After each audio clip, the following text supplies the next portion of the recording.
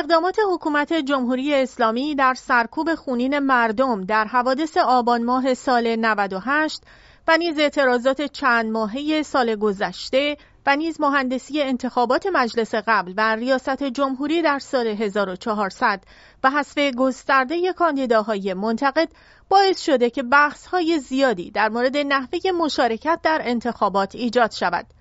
110 تن از فعالان مدنی و سیاسی و چهره‌های روشنفکری و رسانه در بیانیه‌ای تحلیلی خطاب به دغدغه‌مندان توسعه و مردم سالاری در ایران خواستار روزنه‌گشایی احزاب و نیروهای سیاسی و مدنی در انتخابات مجلس 1402 از طریق حمایت از ائتلافی از نامزدهای میانه‌رو، توسعه‌گرا و اصلاحگر در حوزه‌هایی که نامزد برای رقابت مانده است شدند. آنها در این بیانیه از رهبران و نهادها و فعالان سیاسی و مدنی و گروه‌های مرجع دغدغه‌مند ایران دعوت کردند تا در شرایط عسرت انتخابات 1402 از آرمانگرایی بدون واقع‌نگری و واقع‌گرایی بی آرمان فاصله بگیرند و با نگاهی بلند مدتگرا در راستای بهبود زندگی ایرانیان روزنه‌گشایی کنند. در این بیانیه تاکید شده که این انتخابات یک انتخابات آزاد نیست و تصریح شده است این انتخابات هم مانند عموم انتخابات‌های تاریخ معاصر ایران از شرایط انتخابات کاملا آزاد و عادلانه فاصله زیادی دارد. همچنین تاکید شده است که مسیر و رویه ناظران و مجریان این انتخابات حتی بیش از گذشته معطوف به خالص‌سازی نامزدها و خالص‌سازی رای دهندگان بوده است. در بخش دیگری از این بیانیه آمده است که در این شرایط رای دادن حتی در انتخابات محدود شده هم میتواند عدم سکوت در برابر انواع محدودسازی حق انتخاب شهروندان باشد و همچنین عدم وادادگی و همراهی با نقض حقوق اساسی و ناکارآمدی باشد.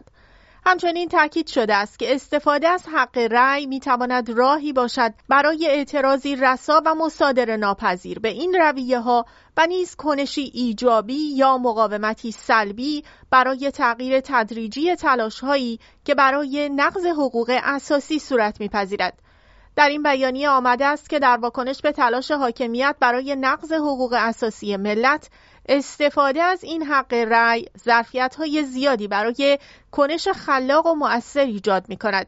این بیانیه چنین رأی دادنی را رأی روزنه‌گشا نامیده و تاکید کرده است که این آرا می‌تواند شامل آرای اعتراضی مثبت، شامل رأی به لیست جایگزین، رأی به لیست ناقص و تک رأی و یا رأی اعتراضی منفی شامل رأی منفی تاکتیکی و رأی باطله از جمله رأی سفید هم باشد. این بیانیه نوع مشارکت سیاسی را مصداق حضور با پرنسیپ اصلاحگرانه نامیده است. آنها در این بیانیه تاکید کردند که در سالهای اخیر عدم مشارکت مردم موجب عقبگرد و دورتر شدن از دالان باریک آزادی شده است و سبب شده که خالص سازان محدودیت‌های بیشتری ایجاد کنند. در ادامه گفته شده که در مقابل مشارکت در انتخابات در سالهای 1388، 1374، 1376 و 1392 موجب شده تا بازی خالص سازان در چند مرحله برهم بخورد. این 110 نفر در مرحله بعدی از این هم فراتر رفته و از نیروهای سیاسی و مدنی ایران دوست و خشونت پرهیز توسعه‌گرا و مردم سالار خواستند تا از سطح توصیف مسائل و بحرانها، صدور بیانیه و آرزواندیشی سیاسی و فهرست کردن آرمانهای جذاب فراتر بروند. این فعالان سیاسی و مدنی در بخش دیگری از بیانیه خود تاکید کردند که انتخابات و نهادهای نمایندگی ملک طلق خالص سازان نیست که نیاز به دعوت آنها برای مشارکت وجود داشته باشد. آنها تاکید کردند که این نهادها هم مثل فضای آنلاین و نهادهای مدنی و میدانهای فرهنگی ملک مشاع همه شهروندان ایران است که باید از آن استفاده کنند. بسیاری از منتقدان و تحلیلگران با تک تک این عبارات مشکل دارند و تاکید دارند که مشارکت در انتخابات نه تنها فضایی را برای مشارکت بیشتر و بهبود روندهای انتخاباتی فراهم نمی‌کند، بلکه همواره موجب شده است تا به قول این افراد خالص سازان گام به گام فراتر بیایند. ضمن اینکه در گذشته هم گشایش‌های سیاسی و اجتماعی و مدنی تحت تأثیر مشارکت‌های انتخاباتی نبوده است. اما فعالان سیاسی و حزبی موافق انتخابات تمامی این گشایش‌های سیاسی و اجتماعی را که تحت تأثیر فشار عمومی جامعه و با مقاومت مدنی رخ داده به عنوان بخشی از دستاوردهای فعالیت‌های انتخاباتی خود عنوان می‌کنند. صدور این بیانیه توسط تعدادی از فعالان مدنی و سیاسی واکنش‌های بسیاری را در پی داشته است. قبل از همه بلافاصله پس از صدور این بیانیه جبهه اصلاحات ایران بار دیگر به صراحت اعلام کرد که در این انتخابات نه تنها لیستی ندارد بلکه توصیه‌ای هم برای انتخابات ندارد. پیش از این هم جبهه اصلاحات حدود 6 ماه قبل از انتخابات با گمان زنی در خصوص روند رد صلاحیت‌ها اعلام کرده بود که این انتخابات مورد قبول جبهه نیست و در آن نقشی نخواهد داشت.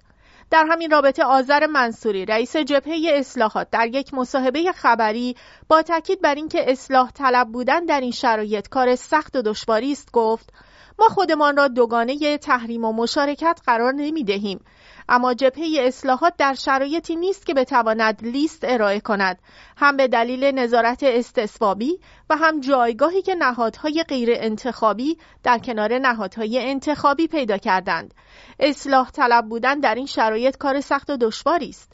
منصوری تاکید کرد انتخابات و نهاد انتخابات به مرحله‌ای رسیده که موضوعیت خودش را برای قاطبه مردم ایران از دست داده است. قانون انتخابات جریان اصلاحات را در مسیری قرار داد که توصیه‌ای برای احزاب و مردم ندارد. شهروندان باید باور کنند که نماینده‌ای که انتخاب می‌کنند می‌تواند مطالباتشان را پیگیری کند. وی گفت در این بین ممکن است که افرادی دیدگاه و نگاه دیگری داشته باشند. وی در مورد بیانیه موسوم به 110 فعال اصلاح طلب گفت: تمام موارد قید شده در آن بیانیه در جلسات مجمع عمومی، کمیته راهبردها، جلسه با احزاب عضو، صاحب نظران و چه با بدنه احزاب به بحث و گفتگو گذاشته شده است. وی گفت این تصمیم اخذ شده تصمیم بیش از 2/3 اعضای مجمع عمومی جبهه اصلاحات است که به تصویب رسیده است. اگر ما به قاعده کار جمعی باور داشته باشیم، تصمیم جبهه یکی از با پشتوانه ترین تصمیماتی بوده که ما توانستیم در خصوص مواضع خود داشته باشیم. اما در نهایت داوران و قضاوت کنندگان اصلی را باید مردمی بدانیم که اصلاح طلبان در این انتخابات اعلام کردند که در کنارشان خواهند ایستاد. فارغ از اینکه جبهه اصلاحات چه موضعی در این باره میگیرد، داوری اصلی را باید به مردم بسپاریم. دو دستگی در داخل جبهه اصلاحات که روز به روز عمق بیشتری می‌یابد، همان چیزی است که اتفاقاً همین خالص سازان آن را دنبال می‌کنند و بخشی از اصلاح طلبان شامل همین 110 نفر توجهی هم به آن ندارند. اصلاح طلبان بیش از آن که توسط خالص سازان قلع و قمع شده باشند، توسط خود اصلاح طلبان با دو دستگی داخلی خودشان از هم پاشیدند. برخی از این فعالان سیاسی برای اینکه بتوانند برخلاف خواست و توصیه جبهه اصلاحات و همچنین حزب اتحاد در انتخابات شرکت کنند، از عضویت رسمی جبهه استعفا دادند، اما به این توجه ندارند که خود همین اقدام موجب از هم پاشیدگی و انشعاب و دو دستگی اصلاح طلبان شده است.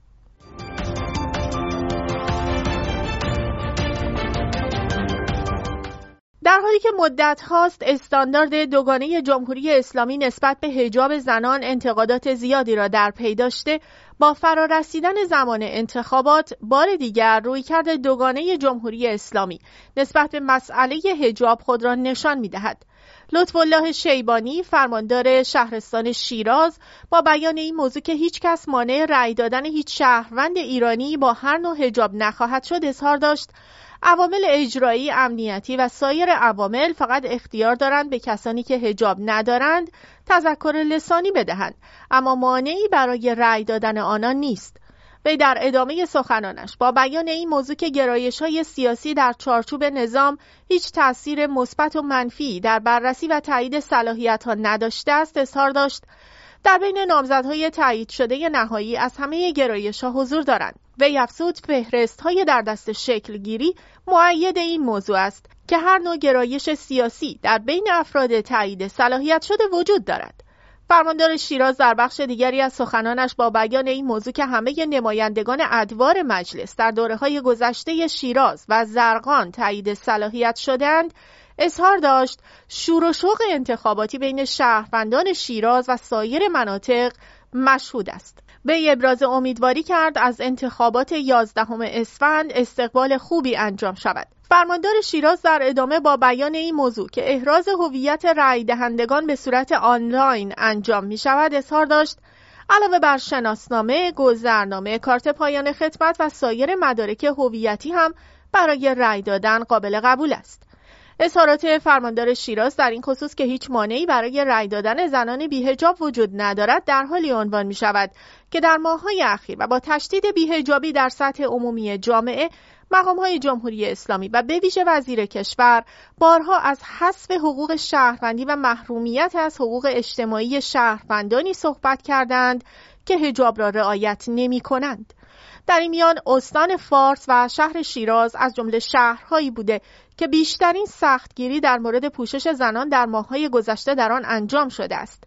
گرچه جمهوری اسلامی دیگر قادر به اجبار مردم برای داشتن حجاب در فضای عمومی نیست، اما در همان حال در برخی فضاهای عمومی مانند فرودگاه‌ها در هنگام دریافت کارت پرواز و همچنین اتومبیل و دیگر فضاهایی که قدرت کنترل بر رفتار شهروندان را دارد، بر زنان برای رعایت حجاب فشار وارد می‌کند. اما سال‌هاست که این استاندارد دوگانه وجود دارد و هنگام رأی دادن شهروندان و همچنین شرکت در مناسبت‌هایی که مورد تایید جمهوری اسلامی است، چشم خود را بر بی‌حجابی زنان هم می‌بندند.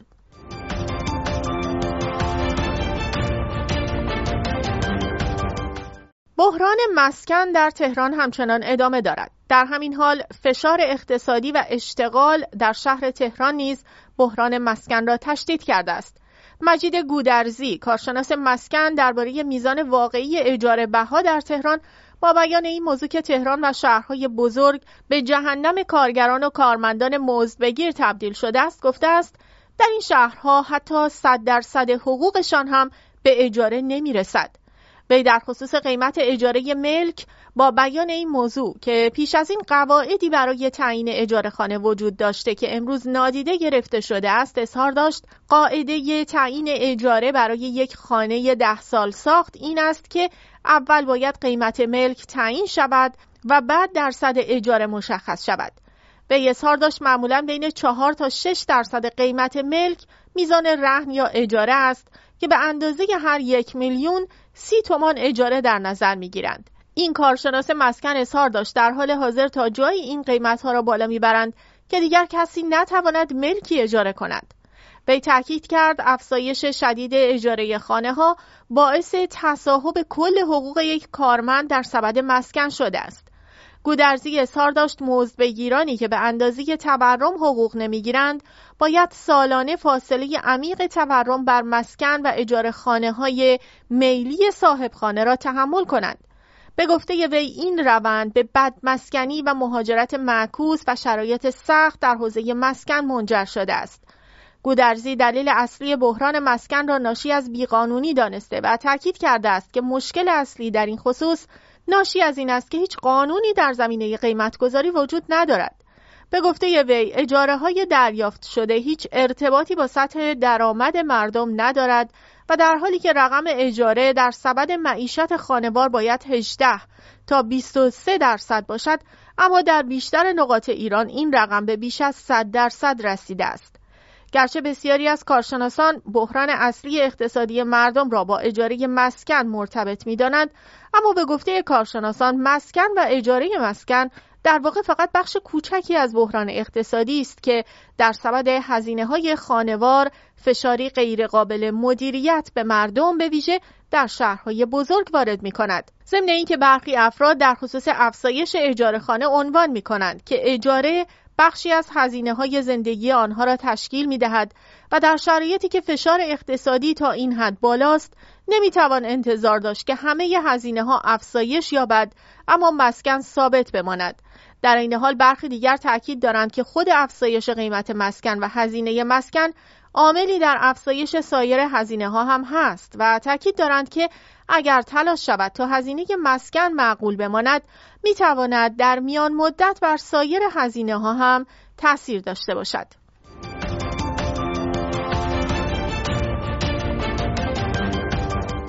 در آستانه انتخابات مجلس شورای اسلامی، هک مجموعه سرورهای متعلق به کل مجموعه مجلس از جمله خبرگزاری و مرکز اسناد مجلس خبرساز شد. این هک توسط گروه هوادار مجاهدین خلق انجام شد، ولی ارگانهای تبلیغاتی جمهوری اسلامی آن را اقدامی توسط سیا و اسرائیل قلمداد کردند که قصد دارند انتخابات مجلس را تحت شعاع قرار دهند و مخدوش سازند. در این میان انتشار لیست حقوق نمایندگان و برخی از اسناد در مورد تصمیم‌گیری‌های محرمانه مجلس بسیار بحث‌آفرین شد. روابط عمومی مجلس مبلغ 275 میلیون تومان حقوق ماهیانه نمایندگان را مخدوش دانست، ولی توضیح نداد که مبلغ واقعی حقوق آنها چقدر می باشد. همچنین امروز به خاطر این هک و عدم بازگشت امن سرورها از ورود خبرنگاران به مجلس جلوگیری شد و سیستم رأیدهی الکترونیک هم از کار افتاد و از روش سنتی رأیگیری قیام و قعود در بررسی لایحه بودجه استفاده شد. خروج بسیاری از کارشناسان سایبری از ایران جمهوری اسلامی را از این جهت آسیب پذیر کرده است و روز به روز این روند رو به رشد است. در اسناد منتشر فضاحت رفتاری و ریاکاری مجلسی که خود را انقلابی مینامد مشهود است، هم در میزان دریافت حقوق و مزایا و هم در تصویب دستورالعمل‌های محرمانه و ضد مردمی. حکومت از جنبه تبلیغاتی سعی کرده اسناد را مخدوش جلوه دهد، ولی واقعیت این است که دروغگویی بسیار حکومت در همه امور اطمینان مردم را به طور کلی از سخنان آنان سلب کرده است.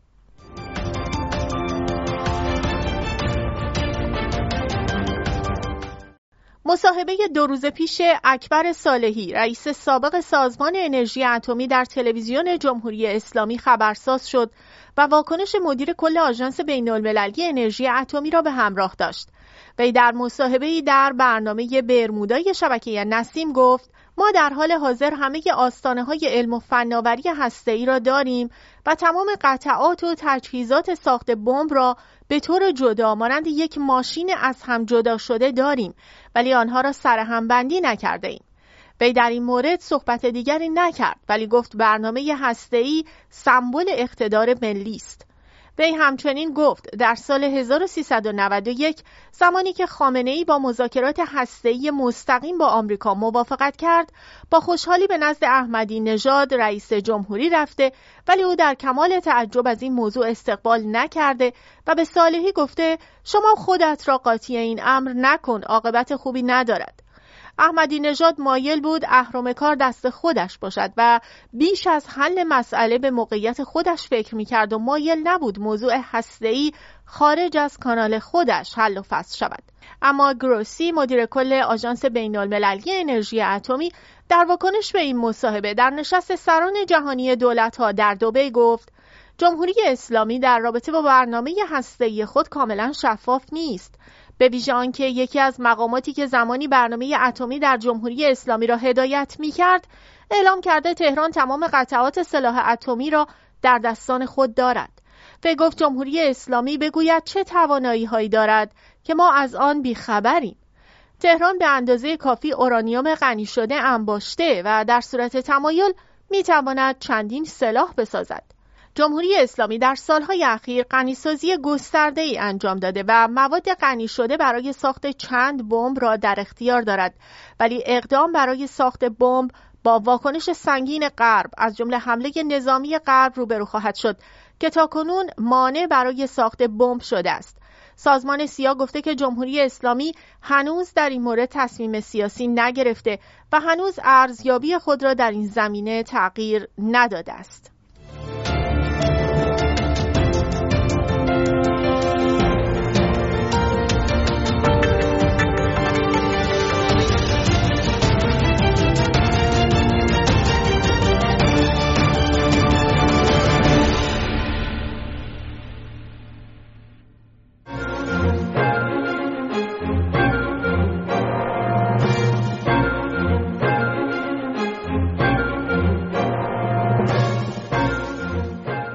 آمریکا میگوید یک بوئینگ 747 را که رژیم جمهوری اسلامی به یک شرکت ونزوئلایی فروخته است توقیف کرده است. خبرگزاری اسوشیتد پرس در گزارشی می‌نویسد ایالات متحده یک هواپیمای باری بوئینگ 747 را توقیف کرده که مقامات این کشور میگویند قبلا توسط شرکت هواپیمایی تحریم شده ایرانی به یک شرکت دولتی ونزوئلایی فروخته شده که این موضوع نقض قوانین کنترل صادرات امریکاست. وزارت دادگستری امریکا روز دوشنبه در بیانیه گفته است که این هواپیما به شکل غیرقانونی فروخته شده. بنابر گزارش اسوشیتد پرس اکنون به صورت رسمی این هواپیما وارد ایالت فلوریدا شده است. آنطور که وزارت دادگستری امریکا میگوید هواپیمای توقیف شده به زودی از رده خارج خواهد شد. اسوشیتد پرس مینویسد این هواپیما قبلا از شرکت هواپیمایی ماهان ایر که برخی مقامات ادعا می‌کنند وابسته به نیروی قدس سپاه پاسداران انقلابی است به یک شرکت هواپیمایی باربری ونزوئلا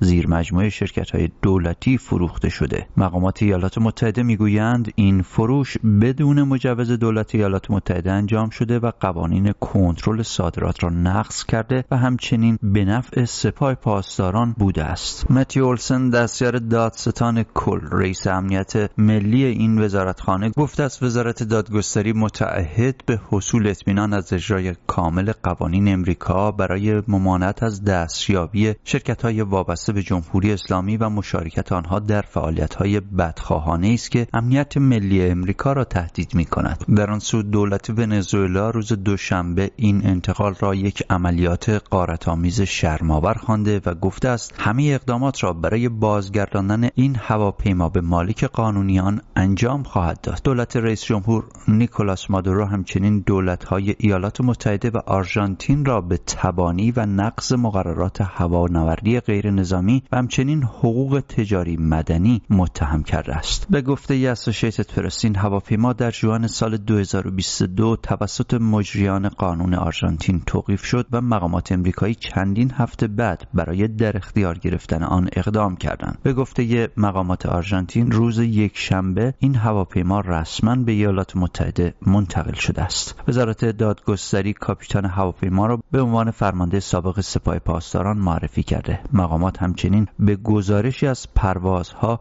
در مورد این هواپیما اشاره کردند که نشان می‌دهد پروازهای اضافی پس از انتقال به مکان‌های از جمله مسکو، کاراکاس و تهران صورت گرفته که همه بدون تایید دولت ایالات متحده امریکا بوده است. در آن سو ماهان ایر هر گونه ارتباط با این هواپیما را رد کرده و ونزوئلا هم از مقامات آرژانتینی خواسته هواپیما را هرچه سریعتر آزاد کنند.